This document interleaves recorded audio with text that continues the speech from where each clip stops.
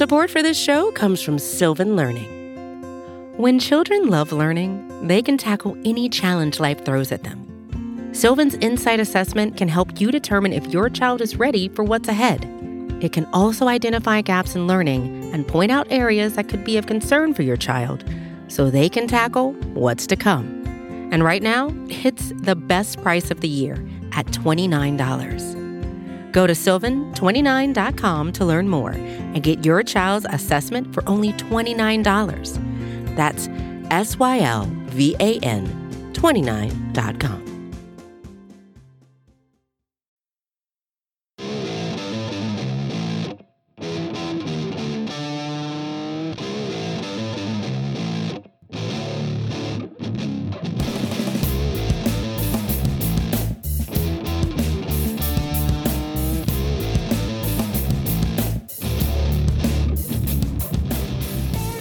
Hello everyone, and welcome to episode 378 of the Battery Power Podcast. I am your host, Brad Rowland, coming to you on a Sunday. It's November the 13th, and I am joined by no one on this evening, actually. The plan on today's podcast, I even teased it earlier in the weekend, was that I was going to be joined by Scott Coleman, my frequent co-host, pal, good friend, confidant, all those fun things. But unfortunately, Scott is under the weather this evening. He has bronchitis. He could have probably jumped on the podcast. It would have been pretty excruciating to listen to, by all accounts. I have not talked to Scott. I have texted with Scott, and apparently he cannot stop coughing and is not having a whole lot of fun at this moment in time. So I am jumping on the podcast solo. It has not been that long since I've gone solo on the podcast. I usually do this by myself, probably once or twice a year on the main flagship show. And I also host a daily Atlanta Hawks podcast called Locked on Hawks that I do primarily by myself. So I do have some experience hosting podcasts on my own. But if you're a new listener, this podcast is not usually hosted by just me. It is usually myself and either Scott Coleman or Eric Cole. If you missed it last week, I talked to Eric extensively on this podcast, and he announced on the show and other places that he's actually going to be leaving Battery Power at the end of the month. So it'll be a lot more of myself and Scott on the flagship show. So if you like us, you're in good shape. If you don't like us, my apologies. We still have multiple podcasts as well on the feed. We have the Daily Hammer, which is primarily hosted by Sean Coleman. Does a great job with these shorter, bite-sized episodes that he does multiple times a week and usually pretty much every day during the season. And also we have the Podcast to be named later, which is co-hosted by our fearless leader, Chris Willis, as well as Stephen Tolbert. And we also have Road to Atlanta on the minor league side. Eric is taking the branding of Road to Atlanta, but there'll be some minor league content for sure on this podcast feed. And we definitely encourage you to listen to the podcast as well as to subscribe to the podcast across podcast platforms. It really does help us quite a bit if you leave 5-star ratings and reviews. Tell a friend or two or three about the podcast as well. And also help us by just clicking around. Download old episodes. I'm not above gaming the system at this point in time. We do appreciate all of the support on the podcast, and we'll dive in now to what was actually a pretty busy week for the Braves. Generally speaking, if no news had happened this week, I might have punted the show because of Scott's illness. But because there was a lot of stuff to cover, I wanted to at least give you guys a podcast to begin your week, and then we'll have more to come this week from Sean and myself and other places over the next few days. So we'll dive in now to sort of the biggest news items of the week itself, and we'll start with the Jake Odorizzi trade. The Braves moved on from Jake Odorizzi in a trade to the Texas Rangers, which you probably have already heard about at this point in time. But the Braves essentially traded Odorizzi and $10 million, crucially, to the Rangers in exchange for former Braves first-round pick Colby Allard. And essentially, what this comes down to is the Braves pretty much deciding that they would rather not have Jake Odorizzi for $2.5 million. We've covered the Odorizzi contract and sort of the weirdness of his player option in depth on the show. But long story short, Odorizzi earned enough incentives and kind of crossed the threshold to be having a $12.5 million player option. He had about a $6.25 million opt-out. But once he decided to opt in, which is not a huge surprise, I thought there was at least a chance that he might opt out because of the way that the market actually dictates and because he was guaranteed $6+ million either way. But he ended up opting in and being traded as a result of that. And what it comes down to is the Braves decided to pay $10 million to the Rangers to take Odorizzi rather than paying Odorizzi $12.5 million. So they save about $2.5 million on the transaction. And it's pretty clear to me that they did not want Jake Odorizzi back for much of any cost going into the season. Because in a vacuum, if you can think about it this way, would you rather have Jake Odorizzi or $2.5 million? And honestly, even if you are not a big fan of Odorizzi, and I know most people are not, at least around Braves country at this point in time, he is worth more than $2.5 million. in a vacuum. Now, this is not a vacuum. The Braves did just see him for about a half season. The Braves do have some considerable pitching depth with the 4 guys around the rotation that we talked about in previous episodes with regard to Mike Soroka. They have Bryce Elder. They have Kyle Muller. And they also have Ian Anderson, but beyond anybody else they were to bring into the rotation. So that's definitely context that's very important.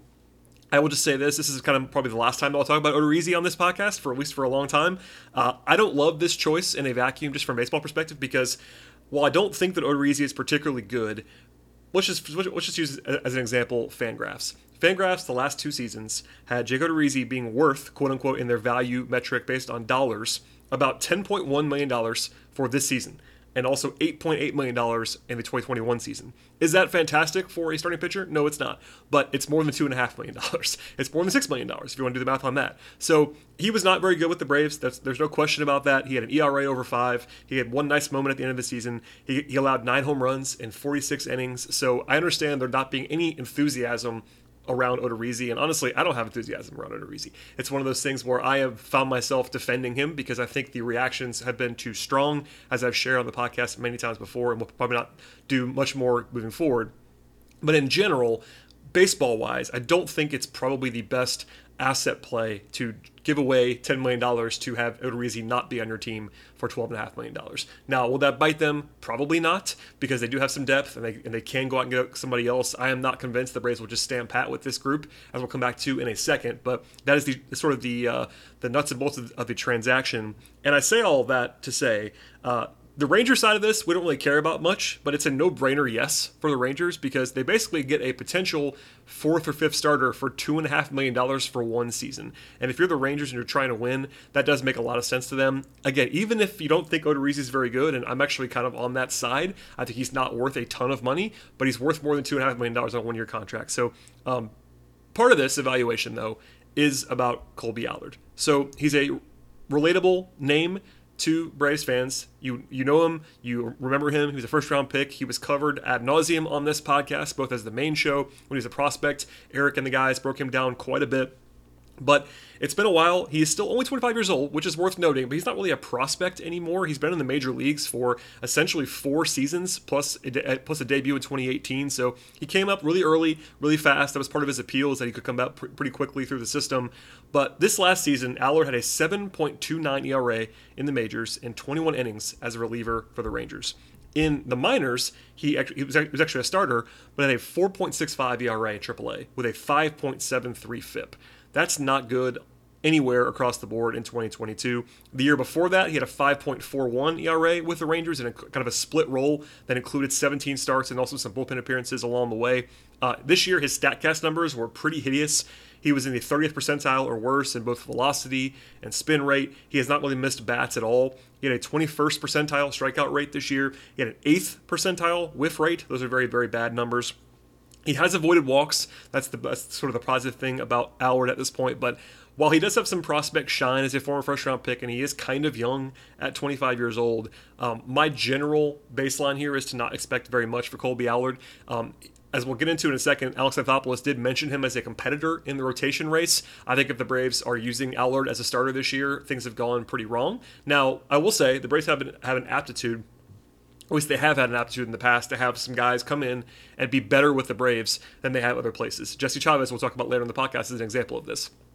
Now, on the other side, there have been some guys who've performed better elsewhere than when they have for the Braves. Like Kevin Gossman is probably the number one example of that. But this has been a trend, so it's not like foolproof. The Braves have done a good job with pitchers for sure, but they're not bulletproof on this. So we'll see how they handle Allard moving forward. But I think of Allard personally, and I'm not trying to pick on him by any means, as a throw-in in this trade. It wouldn't shock me if the Rangers basically said you could have one of a list of players, and the Braves chose Allard in part because he is familiar to them, and also because he's a familiar name. They can kind of sell that as part of the transaction as well. We'll see, but I am skeptical that he's going to help them a ton this year. We will see on all of that stuff. As for Anthopoulos, who did win on this stuff at the GM meetings out in Las Vegas right after the deal was actually done, he did say about Kolby Aller that the Braves like him. He mentions there's, quote, still swing and miss if you look at the strikeout totals and so on, end quote. I don't really see that in the numbers, actually, but that's what he said into a microphone. He did say that they have familiarity with him, which definitely matters. And they also said, Anthopoulos did, that, quote, when we traded him, we didn't want to trade him, end quote. That does make sense. They traded him a couple years ago. I'm sure they didn't want to, but at the same time, he's not really done anything since leaving Atlanta to really scare you away from that trade being the right idea at this point in time. He did mention the 5 guys that I've sort of noted already, but Anderson, Muller, Elder, Soroka, and Allard as competing for the 5th starter spot. And there are 4 guys that are basically written in stone, barring a trade or an injury, and that, of course, is Max Fried, that is Kyle Wright, Spencer Strider, and then Charlie Morton back for a one-year deal as the 4th starter. And Anthopoulos did say, and this is a good thing to kind of just remind everybody about, that, and this is a direct quote from Anthopoulos, quote, just because you win it out of spring doesn't mean you hold it, end quote. With regard to any spot, but especially 5th starter spot, you basically need 7, 8, maybe 9 starters in the modern Major League Baseball. We see that in recent years with the Braves. There's almost always a time of the season for every team where they have to go a little bit deeper than they want to into their pitching depth. And the Braves do have some pretty good depth there, even if you don't love any of these guys individually. And honestly, I do not. But having 4 or 5 of them does increase your odds of getting some effective play from that 5th spot or the 6th spot, or however you want to look at that, throughout the season. He did use the term, quote, open competition, end quote. He did say, though, as I throw in at the end of this segment, that Anthopoulos used the words, I should say, unless there's a trade or a signing, end quote. So, got some questions about this. I still think the Braves could, maybe even probably will, but certainly could bring in somebody else. And I don't think it's going to be Jacob deGrom, who we'll come back to probably at some point later on the podcast. I don't think it's going to be a splashy name if I had to guess, but if I had to guess right now, the Braves probably bring in a veteran of some kind. That's why kind of going back to the Odorizzi thing, it could have just been Odorizzi as your veteran stopgap, less sexy name, but the Braves do tend to like these like 1-year kind of pseudo flyers on some veteran guys. It was Drew Smyly a couple years ago. It was Odorizzi in the trade this year mid-season. They have tried this before. It was Cole Hamels. Obviously, that was more of a bigger name signing, but I would not be surprised if Anthopoulos is still on the phone trying to find another guy to sort of augment the rotation depth at this point in time. Anyway, that's all I have on that first transaction.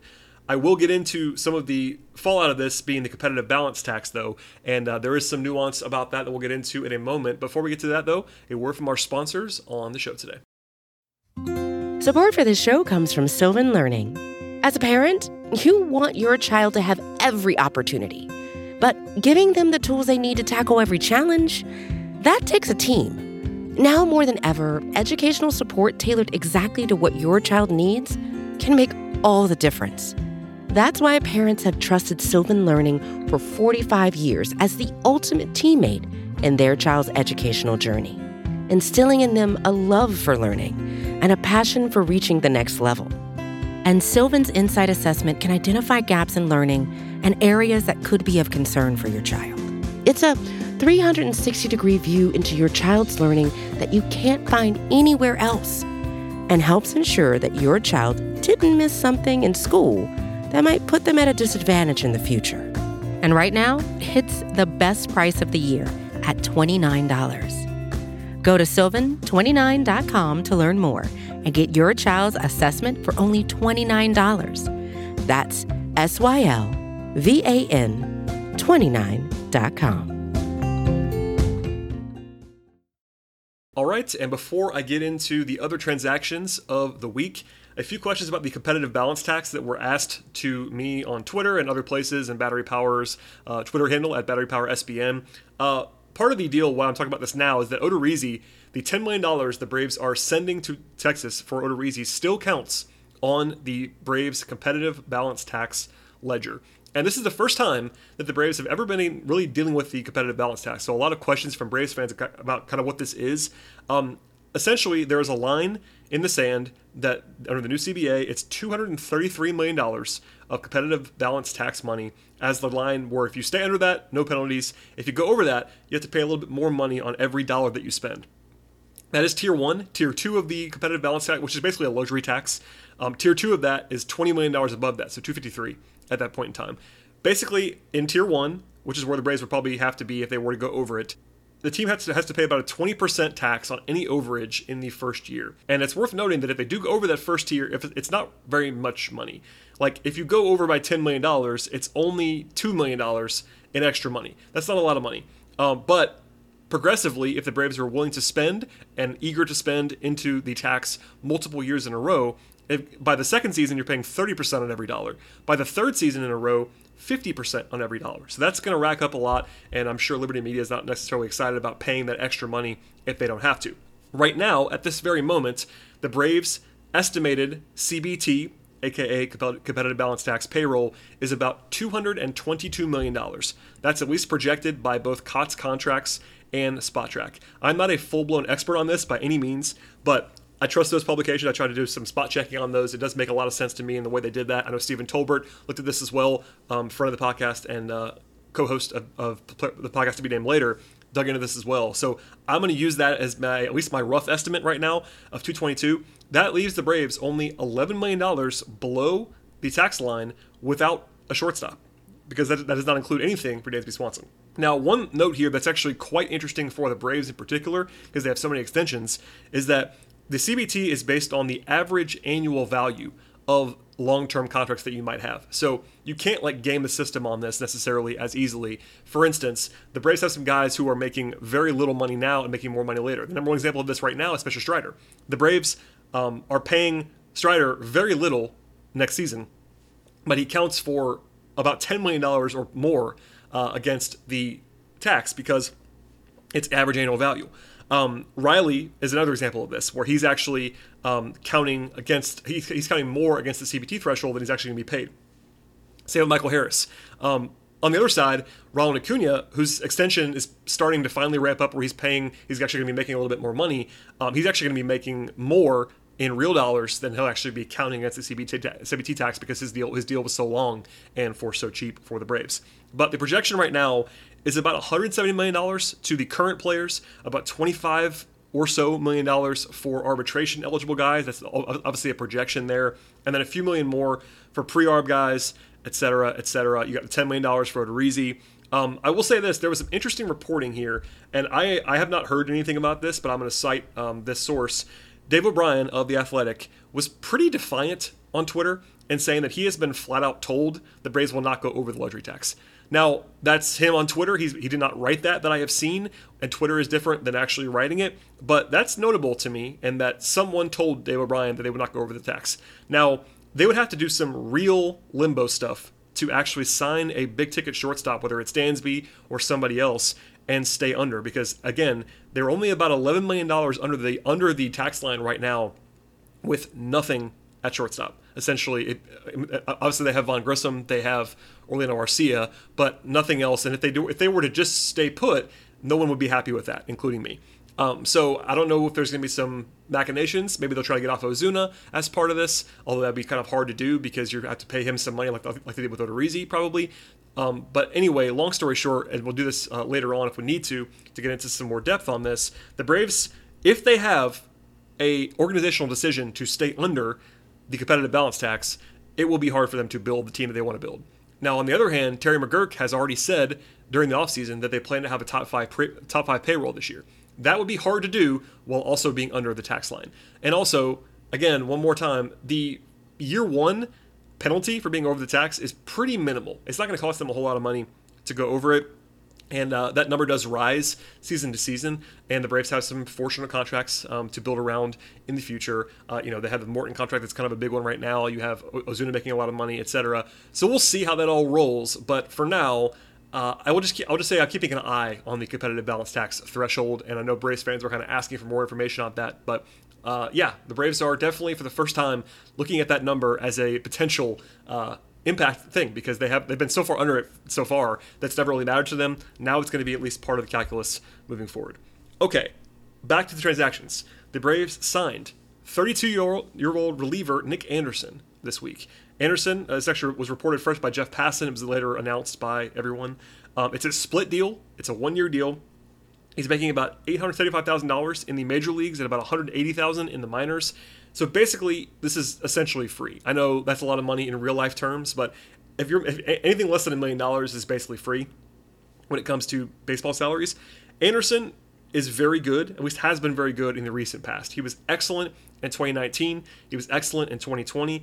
And honestly, in the 2020 season, he was basically unhittable. He famously got leaned on. If you watch that playoff run, he got leaned on a little bit too much by Tampa Bay during that playoff run, seemed to wear out and lose some effectiveness over the course of that postseason. And then since then, he's actually had some injuries. So 6 appearances in 2021, had a partial UCL tear. He had to recover from that. And then he had plantar fasciitis in his foot. The velocity was down for him when he was trying to pitch last year. So it's kind of similar to what the Braves did with Kirby Yates, although Yates was a much bigger investment and had been better. Yates had been maybe the best reliever in baseball at one point. So it's a little bit different on some level. This is much more of a pure flyer, whereas they actually guaranteed Kirby Yates some real money in the future. But it's another name to add to the bullpen. If it doesn't work out, it doesn't work out. No real harm done. If it does work out, Anderson can be a pretty interesting bullpen piece. So I like that move quite a bit. I don't have much to add right now. It'll be all about kind of what he looks like when he gets into spring training, what the velocity looks like, whether he's anything like he was a couple of years ago. But just the chance at that is worth the less than $1 million of investment if he's in the major leagues. And if he doesn't make the team out of camp, it's a very, very small sum that you've guaranteed him, and you move on from there. Speaking of bullpen moves, Jesse Chavez is back once again. We all love Jesse Chavez, a local Braves hero, part of the World Series championship team. He's going to be coming back for a deal that will pay him $1.2 million if he makes the regular season roster. That's again, pretty much free, like veteran minimum style kind of contract. Chavez has bounced around. Obviously, he's been traded a few times. He's been awful recently with everyone other than the Braves. He was bad with the Angels. He was bad with the Cubs. And then as soon as he comes back to Atlanta, come on home, Jesse, he has been great again. He has a 2.72 ERA. That was his ERA from this year in 46 appearances for the Braves. He averaged more than 4 Ks per walk after returning to Atlanta last season. He did just turn 39 years old. He is not a young man by any means. But again, kind of similarly to Anderson, a little bit different because there's less of an injury thing here. But Chavez, it's pretty much free. You bring him back. The vibes are great with him. Everyone loves Jesse Chavez. And if he doesn't have it in spring training, you can move on from him. It's very easy to go ahead and do that. But again, he's going to be 39 years old. If he looks the part, you keep him around. He's a great depth guy to have. If he's your 7th or 8th bullpen piece, you are in fantastic shape, at least the guy that he's been the last couple of years. And we know Snit loves him, so no real downside there. I would not be relying on Jesse Chavez going into the season. He's one of those guys like where you can't write him in pen into the bullpen because anytime you're a 39-year-old and you've been so shaky with other teams, you don't want to have too much confidence in him. But at the same time, you do like that partnership continuing if you are the Braves, having him close by, and him and Anderson for the combined price of less than $2 million. The odds are pretty good that one of them will return some value this year, which is kind of all you want, is to kind of just take flyers on bullpen guys. Bullpens are notoriously variable in their effectiveness. The variance is very, very high on bullpens, but the Braves have been able to keep it together for the last couple of years. They still, of course, famously have some high-end guys. Jansen's a free agent, of course, for the Braves, but they have Iglesias, who is a top 10 reliever in baseball, probably. AJ Minter is awesome. They have all kinds of interesting names. Kirby Yates is going to be probably back to his old form, you would hope, if you were the Braves. You have Colin McHugh, who's very, very good. They have names upon names upon names. Even with the absence of Tyler Matzik, you have Luke Jackson nearing, potentially, to come back. We'll see how that goes. But anyway, more bullpen arms is always a good thing, and they were able to bring in a couple more for very cheap. We'll move on now from the transactions to other things. One of the topics that I got a lot of questions on was the projections from free agents, and they all kind of came out in the last few days. Like MLB Trade Rumors came out with their annual one. That used to be like the sort of the flagship one. That's still out there. ESPN does their own. Fangraphs does their own. Mark Bowman gave some thoughts on Dansby Swanson. I'm going to just kind of fly through these a little bit. MLB TR projected everybody, so I'm going to give you a couple more context things there. But they had Dansby signing for 7 years and $154 million with either the Cubs or the Twins, based on whoever you asked. They have individual panelists that kind of gave their own projections. No one, though, picked the Braves. That was kind of a surprise to me. In fact, multiple guys on MLB Trade Rumors did a full projection, and none of them gave the Braves any of the shortstops. So I'm not sure if they were just like oversighting that, or if they were really banking on Vaughn Grissom or whatever, but that was an interesting sort of wrinkle there. ESPN projected 6 for $150 for Dansby. That's a little bit more, of course, annually. That's kind of in that Keith Law range we talked about last week on the podcast. Keith Law has been optimistic, we'll say, about Dansby's market along the way. Ben Clemens of Fangraphs projected 6 years and $144 million for Swanson, which is a totally fine investment based on what he's been so far. And Mark Bowman, who's closer to the situation, obviously, as a longtime Braves beat writer, MLB.com, etc., he projected the Braves to A, re-sign Swanson, and B, that the deal would be 6 years and $123 million. Now, that is a figure well below the national projections for Swanson.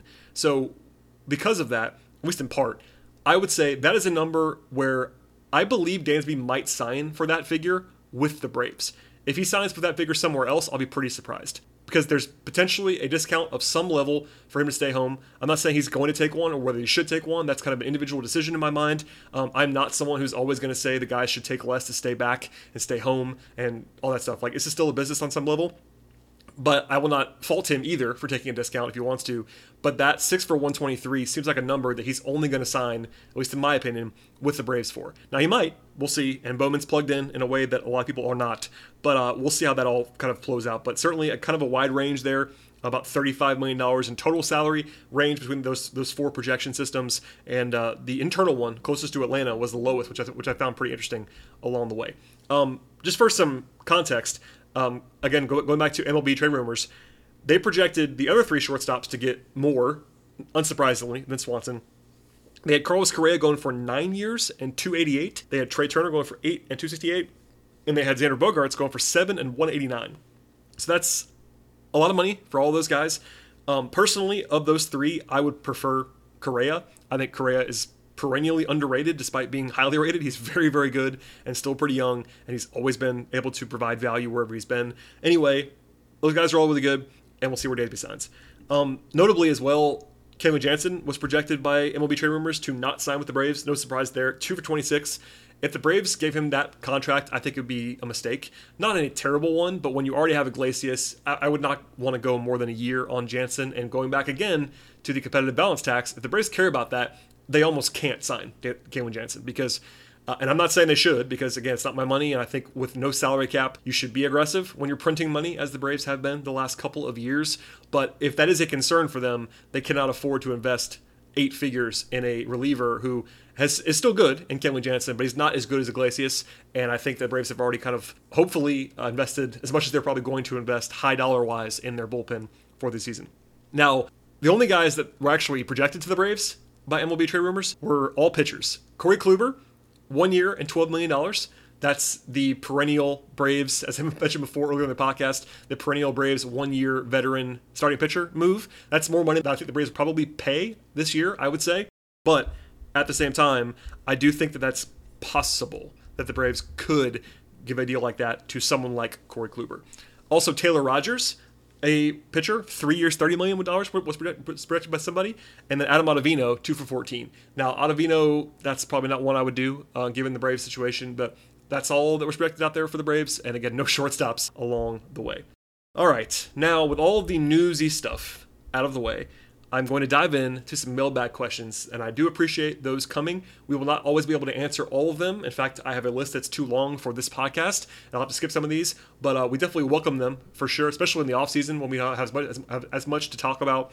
Scott and I and others will answer the questions that come in, so fire them to us at Battery Power SBN on Twitter or at BT Rowland on Twitter. We will get to as many as we possibly can on the podcast. First one comes from Jake, who says, do you at least entertain the idea of keeping Manny Pena and rolling with the other catchers as your DH, especially if they splash money on someone like Trey Turner or Carlos Correa? So Anthopoulos, in speaking to the media at that same session in Las Vegas, did not close the door on paying and keeping 3 catchers. As a reminder, if you missed last week's podcast or something else, Manny Pena is still under contract on this team. He missed this year, basically, in its entirety, but he's making a decent chunk of change for a backup catcher. And he did say, Anthopoulos did, that they signed Manny Pena for a, quote, player-specific thing, end quote, and they were not going to sign any other catcher last winter. He said they loved the framing, they loved the bat, the defense, the game calling, and they called him a tremendous teammate, as referring to Manny Pena. So I like that signing when it happened. I think the Braves have been pretty good at catcher and finding these gem types. It can be very, very valuable along the way. And I'm famous for saying this, but I'll say it again. I think backup catcher in particular, but really catcher overall, the baseline is so low across baseball. The Braves have been able to kind of maximize that and get advantages across the board. Now, this is an interesting circumstances because William Contreras is very, very good, but he's also good enough where he's played some DH and he's played even a little bit of a sprinkling in the outfield. So I think just noting this, Pena's going to be 36 years old in June. I don't know if he has a lot of trade value. The Braves could probably dump him if they wanted to, but there is some value to having an above-average backup catcher, which is what I believe that he actually is on your roster to go along with d'Arnaud, who's a good starter, and then Contreras. But the big thing is, should the Braves use Contreras frequently at DH? That is kind of the overarching question of the entire thing with Manny Pena and whether it makes sense to use 3 catchers on your roster on a permanent basis. Because if you go by this year, Contreras' bat is more than good enough to be a permanent DH, if not a frequent DH. A 138 WRC plus this year for Contreras, 20 home runs. He slugged 504 in less than 400 plate appearances. So he was on pace for like a full season number of like 30 homers, 500 plus slugging. And at catcher, that is like uber elite bat. At DH, it's like still very good. So you can't expect that to continue necessarily because we've not seen it for a larger sample size, but it's definitely not crazy at all, and I'm actually totally fine with it because there is a position player requirement you have to carry on your roster. There is a DH in place. It does make a little bit more sense than it usually did to have 3 catchers because at least one of them, and d'Arnaud's bat at DH is nothing special, but he's totally fine there. So if you wanted to kind of turn your DH spot into a rotation of d'Arnaud and Contreras pretty much every day, that is not the worst idea in the world, given you already have Manny Pena on your roster. I think Contreras playing there more often than not is a good idea. The problem with that is that he's still a young guy, and the Braves have said in the past that they definitely want to make sure that he keeps catching so that he can keep catching in the future. Because, in a vacuum, you might be better off for this season alone just making Contreras into your full-time DH. But then he stops catching, maybe regresses defensively there, and when d'Arnaud eventually ages out and maybe leaves, I think the Braves still want Contreras to be able to catch down the line. So that's kind of your give and take there on some level. But it does make sense to kind of the on paper aspects of this. The question is for Ryan Snitker, like, will you use Contreras enough to DH to have it be worth your while? And also part of this calculus is that Marcell Ozuna is on this team. And if Marcell Ozuna is still on the team, he probably needs to play at DH at some point. Can you really kind of weigh that? And it's not a bad problem to have like a bunch of good players, but of course Ozuna's not been a good player the last couple of years. And Contreras, you don't want to have him just be buried. There were times during the season this year when I was baffled at how little Contreras was playing down the stretch. Even in the playoffs, we saw Contreras sit in a way that I did not really think was the correct deployment for the roster. Those are internal conversations that they're going to have about how they're going to use these guys, but I have no issue in a vacuum carrying all 3 catchers because Manny Pena is an above-average backup catcher, d'Arnaud is an above-average starting catcher, and Contreras is an above-average starting catcher probably, and definitely an above-average bat in a vacuum, just no matter what the position is. So that's a very nice thing to have behind the plate. So that's my full answer for now. We'll have more on that in the future, I'm sure, but I'd love to know what they're thinking behind the scenes, but that's all I got at this moment in time. Next question comes from Brian, who says, have you seen the strange trade stuff with Ronald Acuna? And he says, MLB Network threw out that he could be a trade candidate and had some comments about his salary. So I missed this, to be honest. I tried to find it a little bit today online, and it basically seems like people would like to trade Acuna. That's not anything new. There's always been kind of a fringe part of the fan base that's not a big fan of Ronald Acuna for whatever reason. That is very silly on its face. And I guess someone on MLB Network mentioned that Acuna might have a problem not making as much money as guys like Swanson and Riley or Michael Harris or whoever else in the future. First of all, I would not worry about this at all, especially from an outside perspective. There is, of course, always a potential for a deal that is so far under market value like the Braves have with Acuna that he wouldn't be happy with it. But look, he signed the deal. That's part of it. And sometimes that's just the nature of the business. Now, when they signed that contract, I got yelled at, and I know that Eric and Scott did as well, by some people for saying that it was a bad deal for Acuna because, look, he was guaranteed like $100 million, and that's life-changing money. It's a ton of money. No one's saying otherwise. We definitely tried to give that side of the argument as well, but that is a deal that no matter what you think of Ronald Acuna, you could be as low on him as reasonably possible. That is still a grand slam deal for the Braves. That was super team friendly. It wasn't as bad as Ozzie Albies deal, which is, by the way, like the deal that is set for the example of being terrible on the player side, not just for the Braves. Like, this is a national thing. If you go by, I know I probably read more than, or listen to more than most people do on the national baseball side. But if you are asking national observers and writers and podcasters what the worst player deal in baseball is, it might be Ozzie Albies. So that's part of the deal there. So it's not quite that bad, but that's part of this. It's like Acuna may not be thrilled with it, but like obviously they signed the deal, and that's unfortunate for his side of things, but it is a lot of money. Anyway, as far as trading Acuna, that is not realistic in my experience. I don't think that's probably going to happen anytime soon. For one, and if you wanted to trade him, you'd be selling low on Acuna because he just had his worst season of his career. Not usually what you want to do from a value standpoint is to trade a guy at the bottom of his value. The other one, though, and the much more important one, I want to be very clear about that, the much more important factor is that Ronald Acuna, right now, is 24 years old and is a proven multi-year superstar on a ridiculously valuable contract. Just for an example, the folks at Fangraphs did a trade value list in the middle of the season, so like late July, when he already wasn't playing that well this year and already had torn his ACL. So we already know about that. He was recovering, all that stuff. He was number 2 in baseball in trade value, behind only Wander Franco. And they noted that it was very close between those guys. So, and Franco's a lot younger, it's signed for longer, etc. So no matter what, Acuna is a absurdly valuable trade piece. I think he might be number 1 on my list in terms of most valuable players in the league moving forward on their contracts in terms of trade value. So they could certainly get an absurd return for him. If things just for whatever reason fell apart behind the scenes or whatever would have to happen, they could trade him and get an absolute haul for him, as we saw with Juan Soto getting dealt. But Juan Soto was not extended. Juan Soto was in arbitration. Ronald Acuna is locked in through the 2028 season. There is still 6 years left on the Acuna contract if the Braves pick up club options at the end of it. So he's not going anywhere in my mind unless something very, very strange happens. And every time I see a Ronald Acuna trade discussion, I kind of roll my eyes, and I'm still doing that right now with Ronald Acuna. Okay, one more here from Chris with a K. It's not Chris Willis, I promise. He asks, is packaging 1 or 2 of the young arms a way to deal Ozuna and also save money, or is that too much to do considering you don't get much back in a trade? So a few questions about Ozuna have come in, of course, about trying to shed money, and it's kind of tricky. Number one, as we talked about before on the podcast, any money the Braves send out with Ozuna still counts against the luxury tax, so that's at least worth keeping in mind. And generally speaking, you don't want to have to pay guys to go away.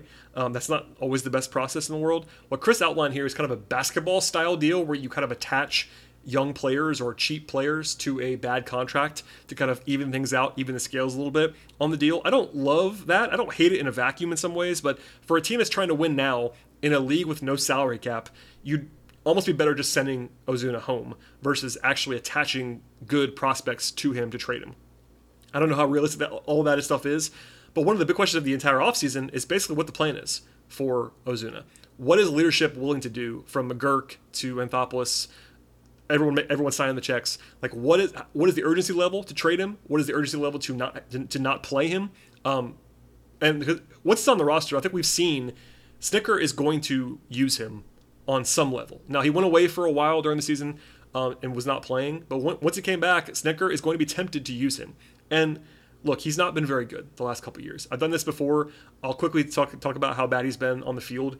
It has not been that long since he was a valuable hitter. Like 2020, he was awesome, which is at least, that's not that long ago. That's worth saying out loud. And the underlying metrics, his batted ball profile, is still pretty solid. But over the last 2 seasons, he has been the player with the 6th worst Fangraphs WAR of any position player in baseball with a minimum of 700 plate appearances across 2 seasons. So basically, of the guys who play enough to be called like kind of full-time or full-time players, he has been one of the worst players in baseball the last 2 seasons. He does have 30 home runs in 172 games. That's a pretty good ratio power-wise. But even with that, he has an 84 WRC+, which is well below league average. And for Marcell Ozuna, with his lack of defense and his lack of base running, he has to hit, or he's not going to have any value to you on the baseball field. Now, I do think that if you simulated the last 2 years a million times, his numbers will be better because his batted ball profile is better than his actual production has been. But he has to be a good hitter in order to play. And that's before you talk about anything off the field, and we've done it ad nauseum on the podcast. I'm not going to do that again today, but it all comes down to how much are they, A, willing to pay to get off of him, B, how much they actually want to get off of him, and then C, what the role is if he's on the team. Because if he's on the team, you either have to DH him regularly to try to just get some value out of him, or he becomes a $16, $17, $18 million bench bat in a league with a DH. And that isn't great either, but we'll see how they handle it. That's one of the questions that I would love to answer. As far as the trade is concerned that was proposed by Chris in the question, I don't think that's a terrible idea. I also don't think that's a good idea for the Braves because, again, with a salary cap league like the NBA, it does a lot for you to clear a bad salary. In baseball, yeah, it helps you to avoid potentially some of the downside of CBT, especially if you're not attaching a ton of money to the contracts, but you should just pay the money. If you're the Braves, just pay the money. Either send him home or trade him for something else as bad. I don't think you need to trade him for Patrick Corbin. That's one of those deals that was floated out there in the last few weeks, but I would love to know what they want to do with Marcell Ozuna. It's probably not number one on my list of things that I would ask with true serum to the higher-ups with the Braves, but it'd be on my top 5 or 10 list. All right, tell me exactly what you think about Marcell Ozuna, both from the off-field stuff to the baseball stuff to how much they want to pay him, all that stuff. I would love to know more about that, and maybe we'll find out some more in the future. But for now, he's on your team, he's making a bunch of money, and he can only play 2 positions, and they are left field badly or DH. That's all you have, and that makes your roster building a little bit more challenging. Next question comes from Chris with a C, actually. So we went from Chris with a K to Chris with a C. With the Braves and Ron Washington seeming to believe in Vaughn Grissom playing shortstop and being a future star sooner rather than later, does that statement seem like the Braves might only sign a shortstop to a short-term deal? To be fair, Chris, I don't think anyone that I have seen has called Vaughn Grissom a future star from the Braves. Now, they might believe that behind the scenes, but they have gotten some stuff out there, whether it's from leaks or comments or whatever, about Grissom being able to stick at shortstop long-term. That could be because they actually believe it. Could be because they want to trade him. Could be any level of things. It doesn't do the Braves any good to say that he can't play there. That's for sure. I will freely admit that I'm not an expert on Vaughn Grissom's defense in the way that Eric would be or that Garrett would be about the guys that have seen him play a lot more than I have at minor league level. But all indications are, from the numbers to what I've heard behind the scenes, is that he's not going to be a good shortstop defensively at the major league level. He could be okay. I'm not saying he can't be. Guys can improve. He's still very young. But if I had to project, I would say he's going to be probably below average or worse at shortstop. I do like the bat, and the numbers were good this year in about 150 plate appearances, but he fell off a cliff, I should say, down the stretch of the season.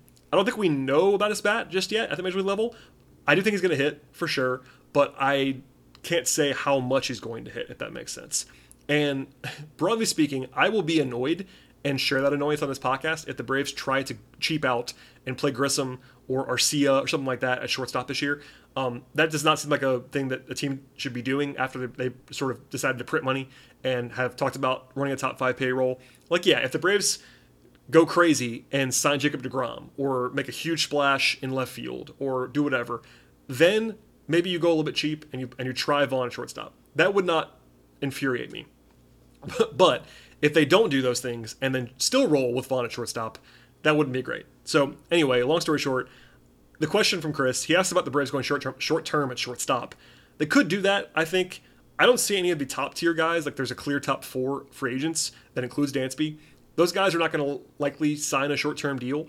And if you look at the list of free agents, because he talked about signings, not trades, there are not really starters available beyond those 4 guys. The closest thing that I can come up with is Elvis Andrus, who's still capable, but he's a pretty unsexy option. And I don't love that option beyond that. Now, trading for a guy that's cheaper and under control makes some sense. The Braves don't have a ton of prospect capital, which is worth noting at this point in time. This is not the old days when the Braves had a ton of prospects to trade. They kind of gutted that a little bit in the last couple of years, both from graduations and also from trades. But I don't think that's out of the question. I know Stevens floated Willy Adames out there a few times. That makes a lot of sense to me. But I will be annoyed if it's Vaughn and nothing else at shortstop this year. And that's not a slight at Vaughn. It's that this team kind of has high aspirations for the short term, and I think we still don't know enough about his defense in particular, and even the bat on some level, to kind of know what we're going to get from Vaughn Grissom for this season alone. So he shouldn't impact things too much if it's up to me.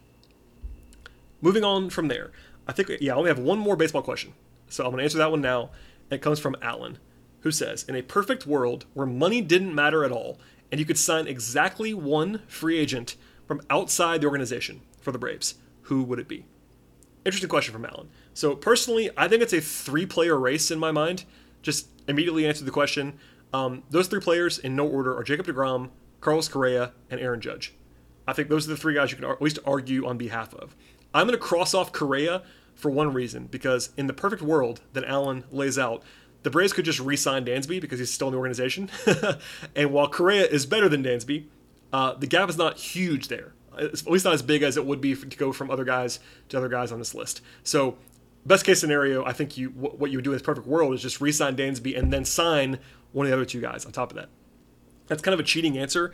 And I do think I might take Correa, honestly, if you were to say, okay, part of this hypothetical is that you cannot sign Dansby, so you just have nothing at shortstop. I think there's actually a pretty good argument for Correa in that scenario, because I think Correa is really undervalued, and he's younger than Judge, etc. But for now, I'm going to cross Correa off. So that makes it Judge against deGrom. I would lean to Judge for a few reasons. You can't expect Judge to be as good as he was this year, because he was probably the best offensive player that I have seen in my lifetime for a full season, other than Barry Bonds. Barry Bonds has a video game for numbers for like a half decade, but crossing Bonds off, Judge this year was absolutely preposterous. He led the entire league in home runs, walks, runs scored, RBI, on-base percentage, total bases, slugging percentage, WRC plus, OPS plus, however you want to say it. Like, he was the best player in baseball at the plate anyway. The only reason why he was even in conversation in the American League for MVP is because Shohei Ohtani is an alien. So Aaron Judge is the answer here. And part of that is because the Braves don't have a left fielder that you love right now. So the Braves could go from having their current spot in left field of Eddie Rosario or whatever else and going to Aaron Judge at that spot. Rolling out a everyday outfield of Aaron Judge, Michael Harris, and Ronald Acuna is just preposterous stuff. So if you could just go ahead and throw Aaron Judge in, power defensively is not anything great by any means, but in left field he'd be fine. He'd be better than what they have right now. He's better than Rosario and Ozuna in left field. DeGrom is the best pitcher in the league in my mind when he is healthy, but that last part is very important. He's not always healthy. In fact, he's not healthy all that much. And I think the Braves do have that pretty strong top 4 where, yeah, if you throw the best of DeGrom in there, they'd be pretty terrifying. But I would lean position player, and I would take Aaron Judge. So I understand the question. It's a good one, I think. But yeah, give me Aaron Judge, and I'll take the field on that one. If it's like any player in baseball, not free agent, I would take Shohei Ohtani. But because you said free agent in the question, Alan, I will take Aaron Judge. Last thing. This is a non-baseball kind of question from Jeff, who says, if you were to get a Braves jersey for someone or yourself for the holidays, who would you want, and what color jersey would you want? Kind of an off-the-wall thing. I usually like to end the podcast on these mailbag questions with a non-baseball one. It goes without saying, I'll just make it very clear, though, this is a personal preference question for sure. Like, no one should take my answer as gospel. It's all about what you think, especially on like the color of the jersey and the style of the jerseys. I like the red, personally. I'm still partial to the white and blue, like Hank Aaron level throwbacks. Those are my favorite jerseys that the Braves have. I would choose the blue over the white or gray. I'm not a huge white or gray guy, but anyway, all that said, the player is actually, you have a ton of options. You know, a lot of teams in baseball, you might have like 2 or 3 logical options for a jersey purchase, but the Braves have a lot more than that. The one thing that I would stress on a jersey, though, because they're not cheap, I know like people have different kind of means, but no matter what, jerseys cost a lot of money, and hopefully that investment is a multi-year investment. So you don't want to buy a jersey of a guy who could leave in the near future, either by trade or especially by free agency. So I would not be signing up for Dansby Swanson right now. Not that he is definitely leaving. I think if I had to guess, he probably stays. But the risk there is too high for me to justify a Dansby jersey right now. Personally for me, again, personal preference, Matt Olson would be higher for me than others because Matt Olson went to my high school, and I know Matt Olson a little bit more than other people would. So that obviously that has that personal allegiance factor here. If you were to go away from that, though, I think he's on the list of guys you can't go wrong with. I think with Ronald, you have Matt Olson, you have Austin Riley, you have Michael Harris, Strider, Ozzie, Max Fried. Those are all really good. Kyle Wright. Those are all really good, like long-term investment kind of jerseys. So I don't really have a final answer for you. I think I might take Ronald, but because I think he's the best player, and also the guy he's signed for 6 more years. He's not signed the longest, but I think I might go Ronald. You couldn't certainly argue against anybody else though. Like Olson, Riley, Harris, Strider and Albies are all signed long-term. Max Fried's not signed as long. but it's really, really good, like a top 10 pitcher in baseball kind of level. So can't go wrong here. Sorry, Jeff, maybe you wanted a more definitive answer, but that is all I got for you on that question. I'm sure people can sort of weigh in the comments and the replies if they have a different answer about the jersey stuff. But if you have the money, buy multiple. I guess where I'll leave it there. All right, that's enough for me on this solo podcast. I went longer than I expected to go because I got going a little bit here. I'm like 45 minutes into a solo podcast. So hopefully you enjoyed the product on this Sunday into Monday. A couple of reminders here at the end of the podcast. One of them is that Rookie of the Year will be announced in the National League on Monday evening. So if you're listening to this podcast after Monday, just know that I'm recording on Sunday and don't know the answer to this. I discussed it with Eric quite a bit last week on the show. In Cliff's Notes version, I would personally vote for Michael Harris very, very narrowly over Strider. But both are very deserving and should finish 1-2 in some order, but that'll be official as of Monday. Also, BatteryPower.com has a player review series going right now. The entire roster, like everyone that did anything for the Braves this year, is being reviewed by Chris and everybody on the site staff. Those are a sort of a good informative look back, especially for guys that are coming back this year to sort of also look ahead. So check out all that stuff on the written platform. That's very, very quality content all the way through. And I've written for a lot of different places, and I'll just say this, not every website can produce off-season content. That's a challenge on some level, and Chris does a great job leading and shepherding that written stuff. And then last thing is another plea to subscribe to the podcast. So if you made it this far, you're probably a fan of the website or the podcast or something else or both. But I definitely encourage you, if not already, to subscribe to the podcast on Apple Podcasts or Stitcher or Spotify or TuneIn Radio or Podbean, any of those places, Overcast. We're definitely across the board. You can find us most places on the podcast side. If we can't be found at one particular website, let me know. I will do my best to get us there as well. But it's definitely a huge favor to us to subscribe and to listen and to download old episodes. And honestly, if you want to really, really, really support the podcast, you can auto-download across platforms. That's definitely huge as well. So thank you for listening to the podcast, everybody. You can follow me on Twitter at BT Rowland. You can follow the site on Twitter at BatteryPowerSBN. We'll have much more in the future, both this week, this month, and into 2023. So stick around. Thanks for listening. We'll see you next time.